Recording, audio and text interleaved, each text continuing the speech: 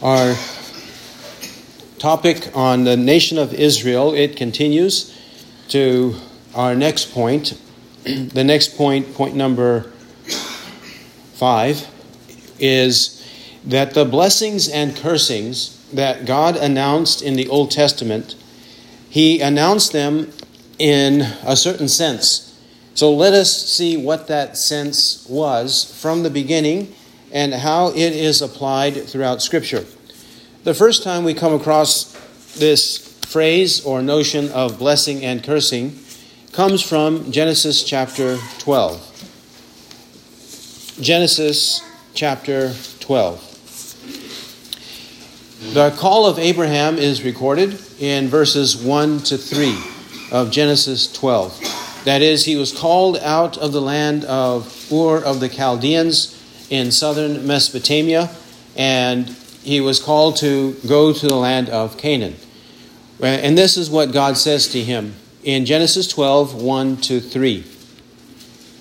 Now, the Lord had said to Abram, "Go forth from your country and from your relatives and from your father's house to the land which I will show you, and I will make you a great nation, and I will bless you, and make your name great. And so you shall be a blessing. And I will bless those who bless you, and the one who curses you, I will curse. And in you all the families of the earth shall be blessed." In verse 3, in the first clause, it says, "I will bless those who bless you, and the one who curses you, I will curse." In what sense does he mean that he will bless those who bless you and curse those who curse you? Well, let's see. Let's see how this is applied. Turn now to the book of Numbers, chapter 22. When we turn to Numbers 22, we understand that this is describing Israel in the wilderness, the rebellious generation under the leadership of Moses. And we know, especially from Hebrews 3 and 4 in the New Testament, and even 1 Corinthians chapter 10, 1 to 13, that was mostly a rebellious generation. They despised God, they hated God. Moses preached Christ, and they rejected the Christ that Moses preached. They rejected the reproach of Christ. That's the wilderness generation. We must keep that in mind. We cannot think of the wilderness generation as a godly generation, or primarily godly, mostly godly. That's not the case at all. If we keep that in mind, then as we turn to Numbers 22, this is happening while Moses is guiding the people in the wilderness. Numbers 22:12. Numbers 22:12 says, "And God said to Balaam, do not go with them. You shall not curse the people, for they are blessed." You shall not curse the people, for they are blessed.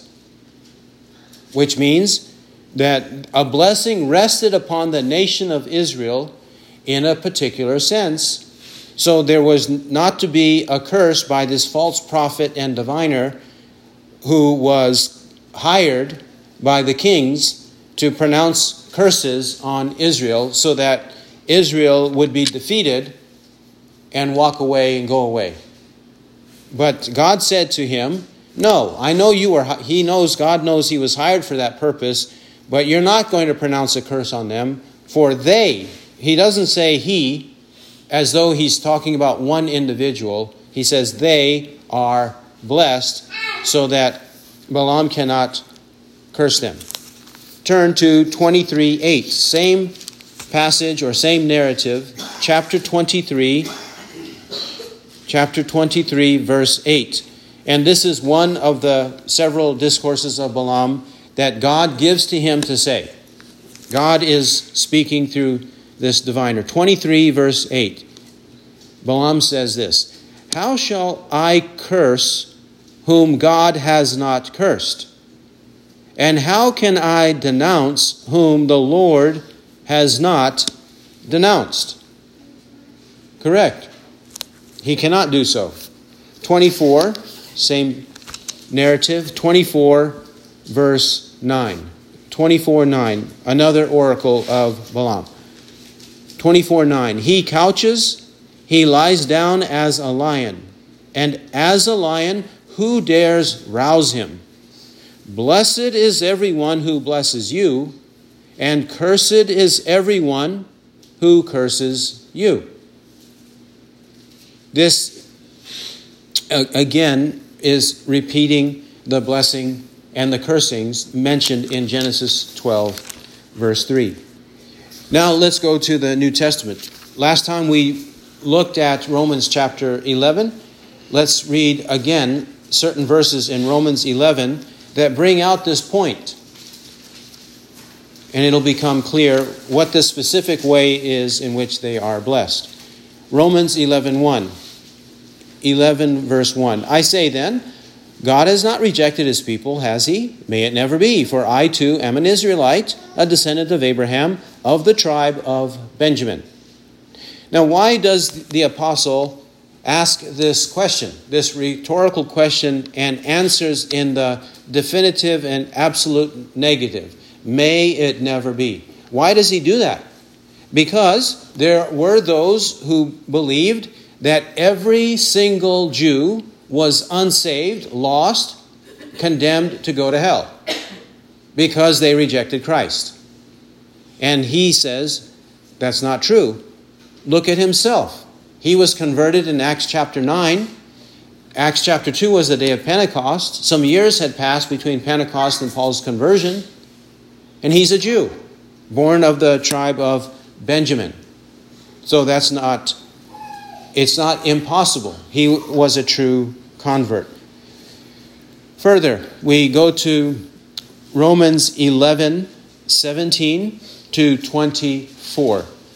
Romans 11:17 to 24. And pay careful attention, especially to verse 23, but also to the pronouns you and they.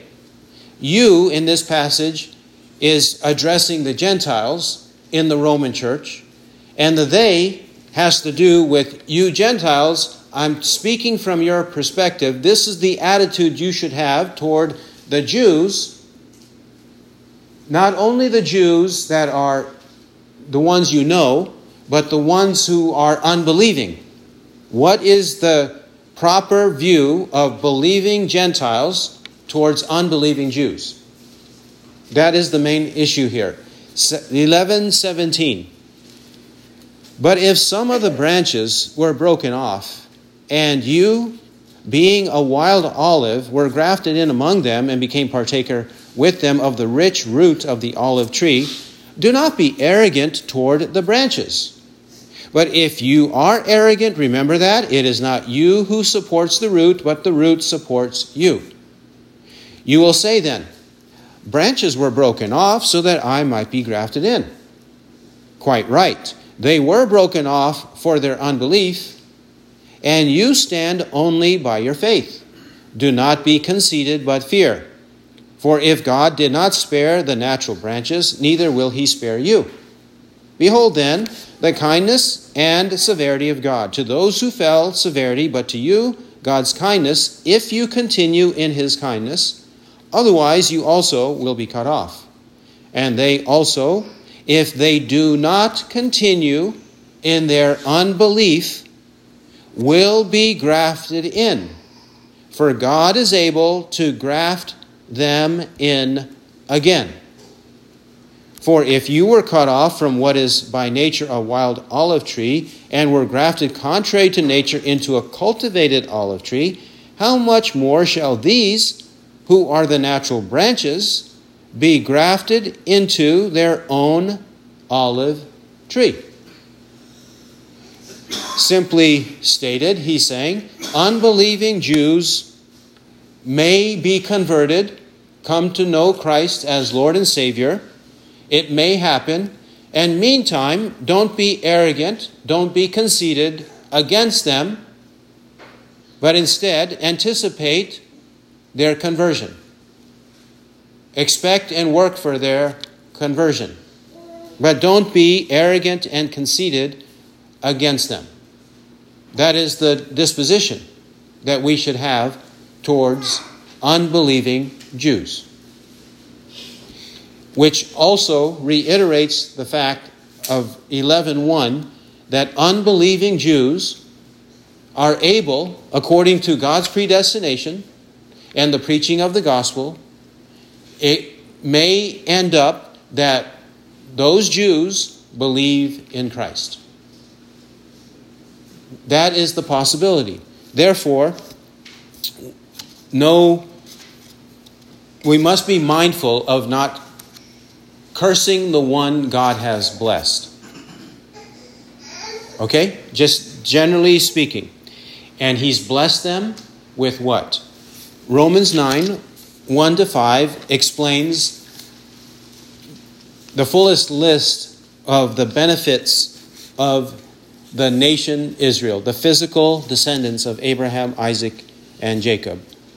Romans 9, verse 1. I am telling the truth in Christ, I am not lying. My conscience bearing me witness in the Holy Spirit, that I have great sorrow and unceasing grief in my heart.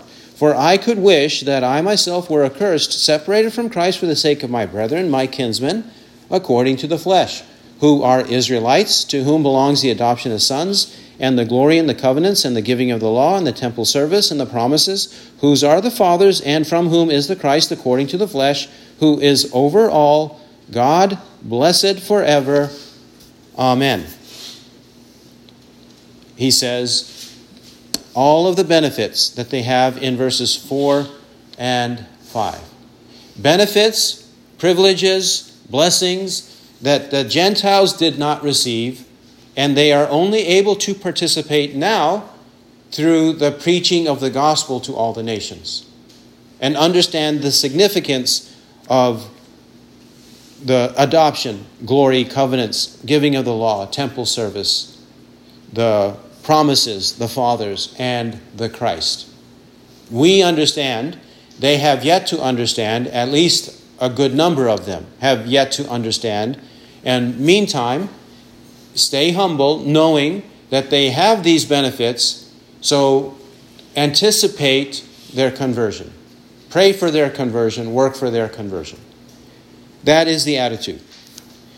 Okay, now, number 6. Point number 6. Are all Jews saved? Here we have another heresy. Are all Jews saved? Some believe yes. And some are so giddy with that it distorts their senses. It distorts their common sense, and it distorts the way they look at the world, and it distorts the way that they preach the gospel. They don't preach the gospel. It's unnecessary to preach the gospel to the Jews because every Jew is saved. Old Testament, New Testament, since the time of the apostles, in the future, every Jew is saved. Why? Because they say, doesn't the Bible say that they are the people of God? They are the sons of God? What's wrong with that view? They're not understanding people of God the way the Bible describes people of God, as we've been discussing in these last 2 studies. They are not understanding it that way because they don't see these verses, and they are distorting these verses. These verses don't have a bearing on what they believe. They just automatically say every Jew is saved. But can we say that Ahab and Jezebel, king and queen of Israel, Ahab and Jezebel in the Old Testament, they were Jews?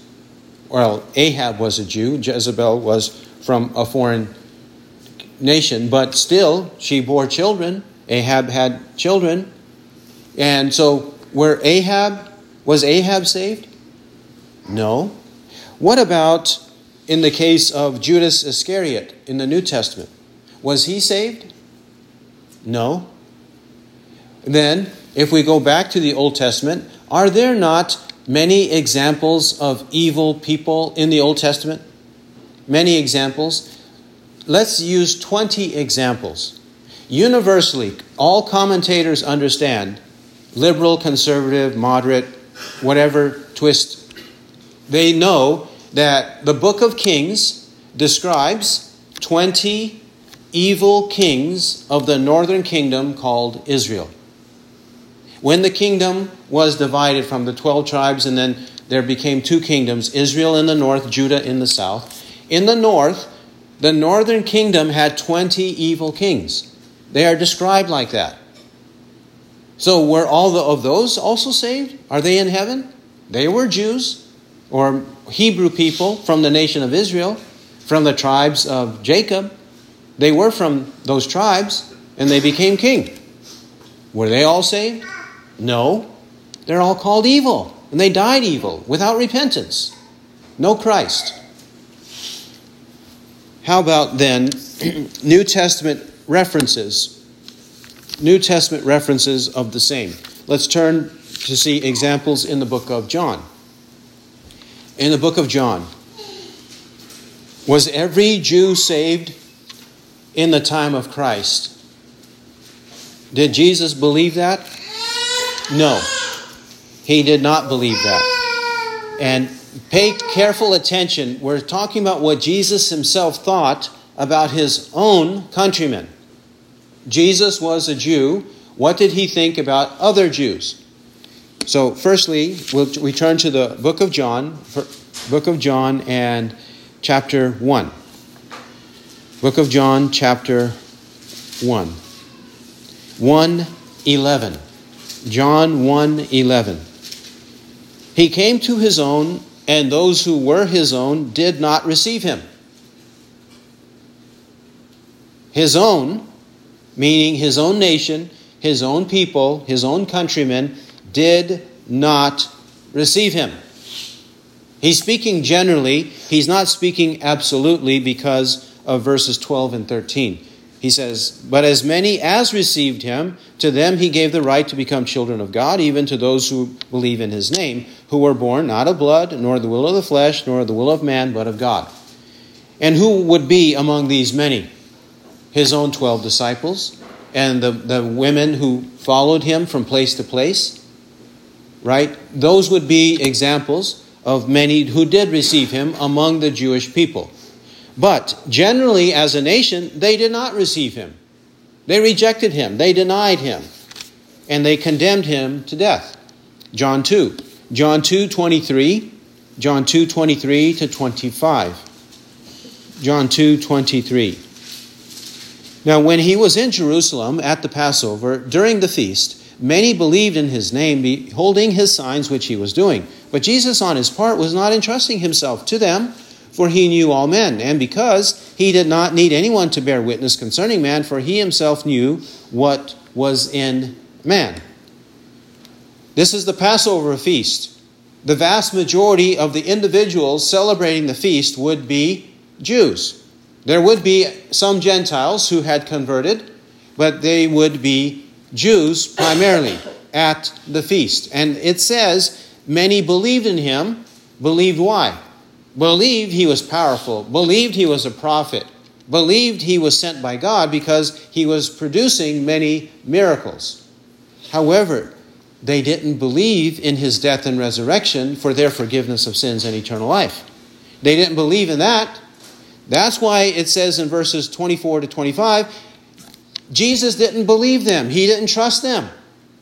He knew what they were really about on the inside. Means that they were unbelievers on the inside, but temporarily making a show. Oh yes, he's great. I want to follow him. He's a great prophet. In that sense, they were following him and believing in him, but they were not believing in his death and resurrection for their forgiveness of sins and eternal life. That's why Jesus does not trust them, it says in verse 24. But Jesus, on his part, was not entrusting himself to them. He didn't trust them. He knew what they were really about. This is why Jesus and John the apostle throughout the book of John are constantly giving examples of followers who are actually fake followers. believers who are actually bogus believers. They have a show on the outside. Externally, they say they are Jews and they belong to Abraham and they know God. But actually, in reality, they are unbelievers. And they are murderous, absolutely murderous unbelievers. We know this, how? From John 8. John chapter 8. John chapter 8. John 8:31. John 8:31. Jesus therefore was saying to those Jews who had believed him, if you abide in my word, then you are truly disciples of mine. It says that they had believed him. But John's describing false belief, false faith. And we know it as the chapter proceeds. And Jesus even doubts it, knows it, because he says, if you abide in my word, then you are truly disciples of mine. If you continue in my word, then you are truly my disciples. But if you don't continue in my word, you're not truly my disciples. You're faking it. And they say in verse 33, they answered him, 33, we are Abraham's offspring and have never yet been enslaved to anyone. How is it that you say you shall become free? They're claiming to be the descendants of Abraham. Therefore, you cannot accuse us of what you are. Verse 37. I know that you are Abraham's offspring. Jesus answers them. I know that you are Abraham's offspring, yet you seek to kill me, because my word has no place in you. He says, my word has no place in you Jews, unbelieving Jews, unsaved Jews. 8:40. But as it is, you are seeking to kill me, a man who has told you the truth which I heard from God. This Abraham did not do. They're seeking to kill him. Abraham did not do it. Further, go to verse 55. Jesus still speaks to these same Jews. 55. And you have not come to know him, but I know him. And if I say that I do not know him, I shall be a liar like you. But I do know him and keep his word. Your father Abraham rejoiced to see my day, and he saw it and was glad. The Jews therefore said to him, you are not yet 50 years old, and have you seen Abraham? Jesus said to them, truly, truly, I say to you, before Abraham was born, I am. Therefore they picked up stones to throw at him, but Jesus hid himself and went out of the temple. Jesus says they don't know God. They claim to know God, to belong to God, but they don't know God. And he says that they are liars. And Jesus keeps the word of God, but they don't keep the word of God. Abraham believed in the word of God. Abraham believed in the coming Christ to die and rise again for his sins. But they don't believe in him. They despise that thought so much, they want to murder him. It says in 59, they picked up stones to throw at him. They want to stone him to death. Further, in John, you know the familiar passages. John 14:6, I am the way, the truth, and the life. No one comes to the Father but through me. Does that verse actually say that it only applies to Gentiles, but Jews are automatically saved? No. What about John 17:3? And this is eternal life, that they may know you, the only true God, and Jesus Christ whom you have sent. Does that verse only apply to Gentiles, but not to Jews? No, the verse doesn't say that. It's foreign to the context. So this belief that all Jews are saved is entirely unbiblical. Next, point number 7. Are no Jews saved? We gave the example of the Apostle Paul in Romans 11. And then in Romans 11 that he says we should anticipate in humility other Jews being saved. Correct? But let's see some more examples of this fact. That some Jews are saved. The doctrine that no Jews are saved is also heretical. It has no place in the Bible and no place within Christianity. And usually what accompanies the doctrine, the heresy, that no Jews are saved is absolute hatred of all Jewish people, no matter who they are, where they are, in what country they live, whether they are rich or poor. They despise all Jewish people. They want nothing to do with them. They would be very happy if they were all massacred. That's often what goes with the theology that no Jews are saved. But that's impossible. It's absolutely impossible. Acts chapter 2. Acts chapter 2, the day of Pentecost. Remember that the Lord told the disciples to wait in Jerusalem for the day of Pentecost. They pray and they wait. The day of Pentecost comes. And on the day of Pentecost, just like for the Passover, that the Jews from various nations would travel, make a pilgrimage to Jerusalem to worship in the temple and with everyone else from all the nations. They would come great distances to worship in Jerusalem. We pick it up at verse 5. 2 verse 5. Now there were Jews living in Jerusalem, devout men from every nation under heaven. And when this sound occurred, the multitude came together and were bewildered, because they were each one hearing them speak in his own language. And they were amazed and marveled, saying, "Why, are not all these who are speaking Galileans? And how is it that we each hear them in our own language, to which we were born?" And who's there? And they are saying who's there. The people who are amazed, the Jews who are amazed, are saying from which nation they were raised to come visit in Jerusalem. Parthians and Medes and Elamites and residents of Mesopotamia, Judea and Cappadocia, Pontus and Asia, Phrygia and Pamphylia and Egypt and the districts of Libya, around Cyrene, and visitors from Rome, both Jews and proselytes, Cretans and Arabs. We hear them in our own tongues speaking of the mighty deeds of God. Okay, all of these visitors from the various nations are comprised of what, according to verse 5 and verse 10? Jews and also proselytes. What's a proselyte? A proselyte is a convert. He was a pagan. He was a Gentile. He sees a synagogue in his town. He has a Jewish friend, and instead of worshiping his idols, he converts from that, rejects that, and starts to worship God in the synagogue. And he starts to hear the Word of God, the Old Testament, and read the Old Testament, and then adopt the practices and the customs and the traditions of the Jews. Some Gentiles did that. That's who are mentioned there, proselytes in verse 10. Jews and proselytes. But predominantly Jews.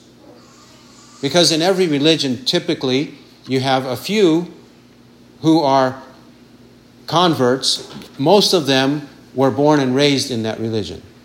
That's a universal truth, a perennial truth. Okay? So, if that's the case, doesn't it say that Peter preached? This is the day of Pentecost, that Peter preached. And it says in 2:41, Acts 2:41, "So then, those who had received his word," Peter's word, "were baptized, and there were added that day about 3,000 souls." That means that the vast majority of the 3,000 souls saved on the day of Pentecost, after the Jews rejected Christ and crucified him, some of the Jews, the vast majority of them, those living in the land of Israel, probably, mostly, they crucified him. Said, "Crucify, crucify," right? But 3,000 souls are now saved. 3,000. And this number is added, we know, as it proceeds. What about chapter 3? Acts chapter 3, verses 1 to 10. This is the lame beggar. The lame beggar. And where is he waiting to be healed, or waiting to receive alms from the worshipers. Let's read verses 1 and 2. 3, 1 and 2. Now Peter and John were going up to the temple at the 9th hour, the hour of prayer. And a certain man who had been lame from his mother's womb was being carried along, whom they used to set down every day at the gate of the temple, which is called Beautiful, in order to beg alms of those who were entering the temple. It's likely that this was a Jewish lame beggar placed there at the temple to gather alms from the worshipers entering the temple. A Jewish man healed in Acts chapter 3. Further, in Acts chapter 6, verses 1 to 6, this is the controversy between the Hellenistic Jewish widows and the Hebrew widows. Now, these would be Hebrew or Jewish women, some raised in Judea and in Jerusalem and around Jerusalem, and others of them were raised in Greek areas called Hellenistic here. So their language and culture customs were more Greek than Hebrew, more Greek or Hellenistic than Jewish. That's the way they were. So we have two main groups of women who are widows in the early church. And it says in verse 1, Now at this time, while the disciples were increasing in number, a complaint arose on the part of the Hellenistic Jews against the native Hebrews, because their widows were being overlooked in the daily serving of food. That means that in the early church, we have these women among the Jews who are saved and worshiping in the local church. Acts chapter 6. Acts chapter 13. Acts chapter 13, verse 13. 13.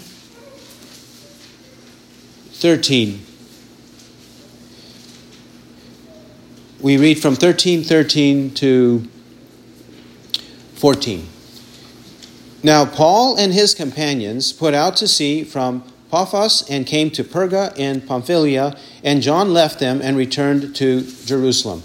But going on from Perga, they arrived at Pisidian Antioch, and on the Sabbath day they went into the synagogue and sat down. Then the Apostle Paul is called upon to preach a sermon. If you have a word of exhortation, you're welcome to speak it. So he exhorts them. He preaches a sermon from 3:15 all the way to 41. 3:15 to 41.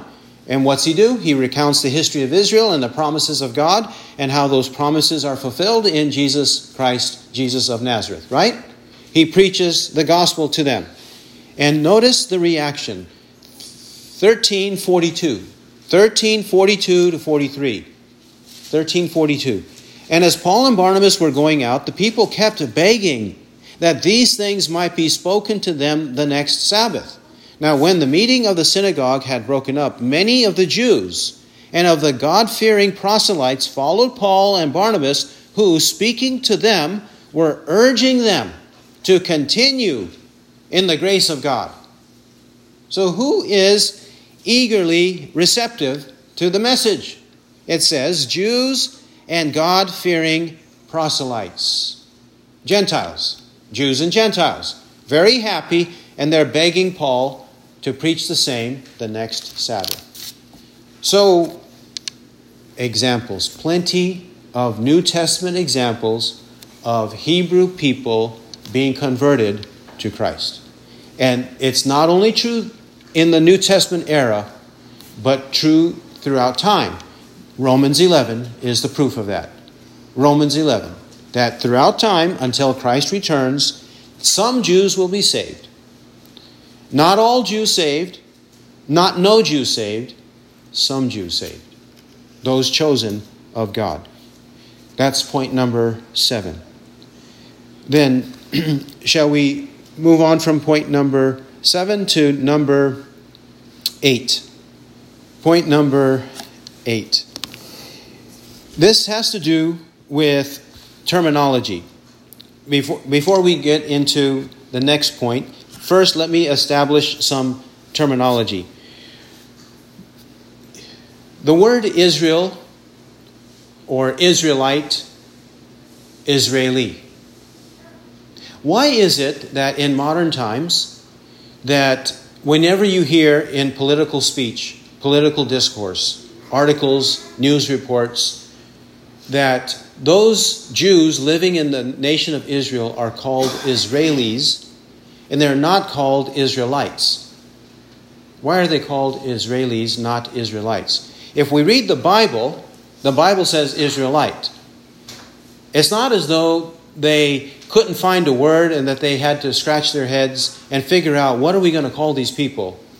Because they could easily call them Israelites. An Israelite, right? But they chose Israeli. Why? Because those who prefer that term, those who coined that term, they prefer to say that the Jews, so-called, who live in the land of Israel, are not in any way connected to the Jews of the Bible. They're not the same as the Jews of the Bible. So we have to keep some distance. Why? Why is that a controversy? Why is that coined that way? The reason is, if the Jewish people, the Hebrew people, if they have ancient ownership of the land of Israel, the territory in modern times, if they really have the divine authority to own that land, according to the Bible, well, we need to find a way to separate these people from the Bible so that there cannot be no divine stamp of approval. So let's call them Israelis, not Israelites. That is a major reason why. Of course, many people who don't know all of this, the history of etymology, history of these words, and the history of the controversy, they're just repeating the words because that's what everybody's calling them. Well, we're talking about those who have coined the words and those who formed the nation and those who are against the formation of the nation. That's what we're talking about. Those people know what they're doing. So you will hear from the pulpit here that I will not make a distinction like that. I will say Israel, or I'll say Israelite, but I won't say Israeli, because I'm not going to buy into the deceitful terminology of the people who are trying to say the modern Jews are not the real Jews of the Bible. Okay? They are an alien race, a rebellious race, a worthless race. Let's just get rid of them. Okay? That's often the mentality. Another term.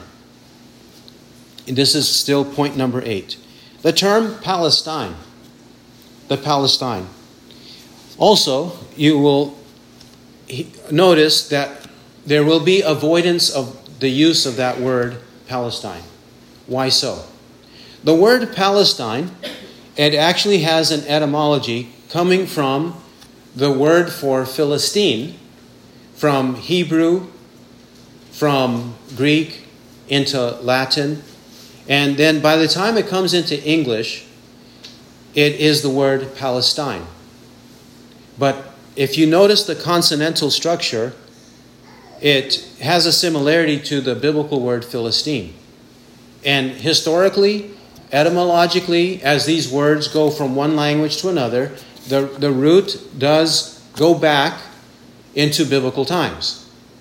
So the question arises, are the modern people claiming that land, are they Philistines or not? Some will say yes, some will say no. But it's already been argued throughout history that the Philistines disappeared, just like the Assyrians and the Babylonians disappeared. That is, they were conquered and then they merged and intermarried so much that over time, that these nations are no longer in existence, and these races or these tribes, ethnicities, are no longer in existence. Just like the Edomites are not, The Moabites are not. The Ammonites are not. They're not around anymore. There is no existence among these peoples in terms of tribes and ethnicities. They don't exist. And even as nations, they don't exist. And the same goes with the Philistines. They've been gone a long time, a very long time, for centuries. No longer in existence. So the modern people called Palestinians are claiming, some claim so and others say that they are Arabs, but they don't have any ancient relationship to that territory. They do not. And what is their ethnicity, ethnic background? They are Arabs or Arabic. They are Arabic people, Arabians. That's who they are. And the Arabians don't have any claim to that territory. If we use the term Palestine, we are saying that they own that territory. And some people will call it the land of Palestine. Why do they call it Palestine? Because of this. In modern days, why do they call it? Because of this. Also, though, the word Palestine is not a biblical word. You'll notice in the Bible, nowhere is that the case. You may see a commentator's or an editor's footnote in the Bible that says, to clarify, that it is in reference to Palestine, meaning the land of Israel. But that's erroneous. They shouldn't be doing that. It is not the proper word or designation of that territory, because it's not the land of the Philistines. There are no Philistines. Also, though, it came into existence and popular as a designation of that part of the world, Western Asia, the eastern shores of the Mediterranean Sea, or Western Asia, one of the westernmost parts of Asia. In that area, in AD 70 and AD 132 to 135, AD 66 to 70, and then AD 132 to 135, these are historians know them as the first Jewish revolt and second Jewish revolt. The Jews, in both of those periods of time, 70 years after Christ, about 130 years after Christ, BC AD, at that point in history, the first one was in the period of the apostles. The second one, all of the apostles had already died. So they are called the first Jewish revolt, second Jewish revolt. And they are revolting from whom? From the Roman Empire. They want their own nation. They want their own state. They're revolting from the Roman Empire, rebelling against Rome. And in the first revolt, the Romans, they conquered Jerusalem, destroyed the temple, and expelled many of the Jews, killed many of them, and expelled many of them. But in the second one, there were still enough Jews there, and they put down the revolt again. The Romans put down the Jewish revolt again in the second Jewish revolt, but also said, we're no longer going to call this place Judah or any other designation like that. We're not going to call it Israel. We're not going to call it Judah. We're going to call it Palestine. Because we don't want the Jews living there, because when they live there, they always revolt against us, and we don't want them to revolt anymore. So we're going to scatter them and deport them, exile them, make them live in other places and merge with the other peoples in our Roman Empire, no longer in the land of Israel. So, therefore, we're not going to call it Judah or Israel anymore. We're going to call it Palestine. And so for the Latins or the Romans, for many years, that's the name that they used to designate that region or territory. And it has been revived since the 1900s because of the conflict intentionally created. We'll get into that another time. Intentionally created in that area of the world, in the Middle East. So these are the terms, and what terms are in vogue and what terms are biblical, which ones are unbiblical, and how we ought to look at them. More next time. He who has ears to hear, let him hear what the Spirit says. Amen.